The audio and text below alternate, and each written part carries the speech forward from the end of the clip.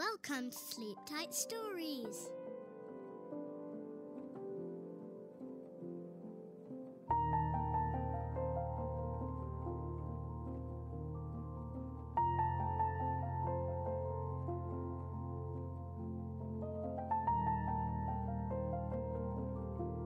Chapter 12.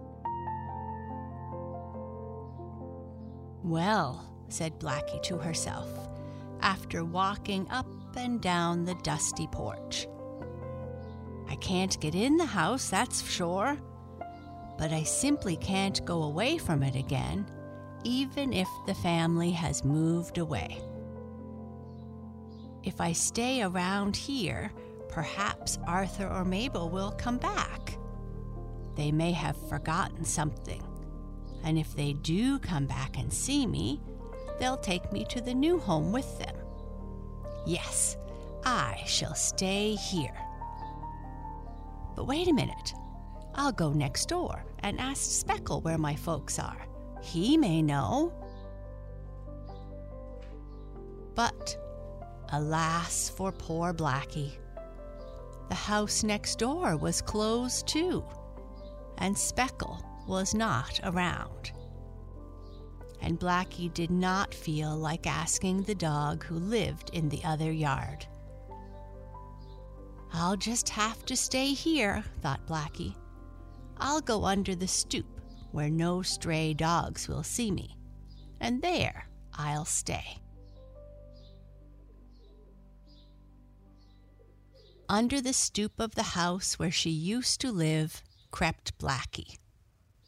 Not exactly a lost cat any longer, but still a cat without a home to go into.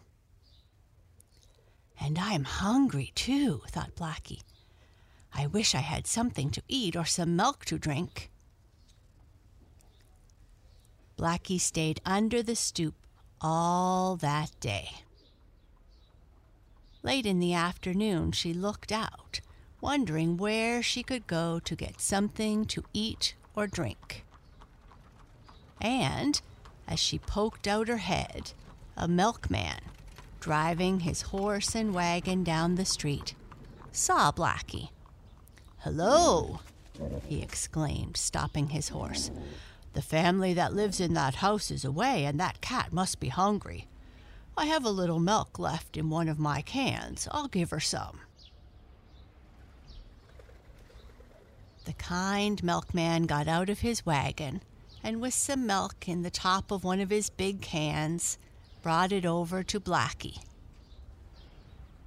The black cat was not afraid of him, for he spoke so kindly to her. "Here, kitty," said the man. "Here is some milk for you. Where shall I put it? Ah, here is an empty sardine tin. That will hold it nicely." He poured the milk in the tin. Oh, how good the milk did taste to hungry and thirsty Blackie. She just purred. She was so thankful to that man. He watched her drink the milk and patted her on the back, even rubbing her under the ears a little, and Blackie liked that. "If you're here tomorrow, I'll give you more milk," said the man. Blackie wished he could speak her kind of talk, so she might ask him where Mabel, Arthur, and the rest of the family had gone, but she could not do that. "Well, I feel a little better," said Blackie to herself, as she licked the milk off her whiskers with her red tongue. "I can sleep tonight, I hope." Blackie curled up under the stoop and got ready to go to sleep. It was not yet night, but soon would be. Now and then Blackie heard the dog in the next yard barking, and once another dog came snooping along the stoop where the black cat was hiding. But Blackie arched her back, made her tail big, and hissed like a snake. "Woof!" barked the dog as he ran away. "Woof, woof!" "Well, I learned to scare dogs even if I can't jump fences as well as Speckle can, thought Blackie. Now I won't be so afraid of the dog next door. Maybe I can scare him, and, if I can, life will be easier for me and Speckle. So I have learned something by having run away and been a lost cat. Blackie went to sleep for a while, but suddenly she was awakened by a strange sound.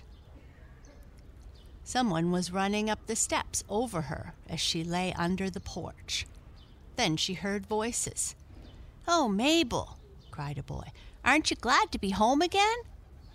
"I guess so, Arthur," answered a little girl, "but it was nice in the country on our vacation. Oh, if only we had Blackie back, I would be happy." "So would I. I looked for her in the country, but I didn't see her. Look, the people next door aren't home yet." "Wait a minute, children, and Daddy will open the door for us," said a lady's voice. Blackie was wide awake now. Why, exclaimed the black cat. "The folks have come home. That is Mabel and Arthur. I wonder where they have been. Oh, how glad I am. Now I am all right." Blackie heard the front door of the house open. Then she heard the children run inside. "Here is where I surprise them," thought the black cat. Out from under the stoop crawled Blackie. Up the steps she went, and in through the open front door. She could hear the children in the kitchen now getting drinks of water, and Blackie walked toward them, hoping there was something to eat in the house. The gas was lighted in the kitchen. Mabel and Arthur stood near the sink drinking. The little girl was the first to spy Blackie, who walked in, her tail held up straight like a fishing pole. Why?" cried Mabel, rubbing her eyes to make sure she was wide awake. "Why, look, Arthur, there's Blackie." "Blackie? Where?" "Right here. Oh, Blackie, you have come back to us, haven't you? Oh, how glad I am." And Mabel caught Blackie up in her arms. "Oh, you dear Blackie," cried Arthur, rubbing the cat on the head. "Where have you been all this while, and where did you come from? Oh, how glad I am and happy." "Purr," said Blackie, and that was her way of saying that she, too, was happy. "Look, Mother," cried Mabel, "Blackie is back." "You don't mean it," said the lady. "Why, isn't that strange?" "She ran away just before we went on our summer vacation," said Arthur, "and now when we have come back, she is here to meet us." Then Blackie understood. The house had been closed because the folks were away in the country for a vacation, and she had reached home the very day they came back. Wasn't Blackie a lucky cat? Well, you can just imagine how glad Arthur and Mabel were to see Blackie. They took turns holding her and petting her, and when their father came in a little later with the bags and bundles from the train, he too pet Blackie. "My, but how thin and poor Blackie has grown," said Mabel's mother. "She must have had a mighty hard time while she was on her vacation." "Oh, Mother, cats don't have a vacation," laughed Arthur. "Well, I guess Blackie did," said the lady. "She must have had many adventures." And Blackie had, as you can tell by this book. Of course, Blackie herself could not tell them about her adventures, as she could not write or talk our language, so I have written them down for her. Blackie was given a fine supper, and then she washed herself and went to sleep on her own soft cushion again. And oh, how good it felt after her nights of sleeping under haystacks and among boxes and barrels. In a few days, Blackie began to feel fat again, and soon she was like herself. She even dared get up on the fence and make faces at the dog next door. And he was so surprised at seeing how brave Blackie was that he forgot to bark. Blackie was lonesome for Speckle, the other cat, as she wanted to tell him some of her adventures. But he was not home, nor were the people who lived in the house. But one day, Blackie heard a noise in the next yard. She heard a door in the house open. Oh, perhaps that is Speckle coming back, Blackie thought. She gave a jump and easily went over the fence, and there, surely enough, in the yard, was Speckle. "Well, how well you jumped the fence," said Speckle. "Yes, I learned that on my journey when I was lost and had so many adventures," cried Blackie. "That's right, you did go away," said Speckle. "I had forgotten." "Where have you been?" asked Blackie. "Oh, off in the country on a vacation with my folks," answered the other cat. "I had a fine time too. Did you?" "Well, no, not all the while," Blackie answered, "but I think the trip did me good.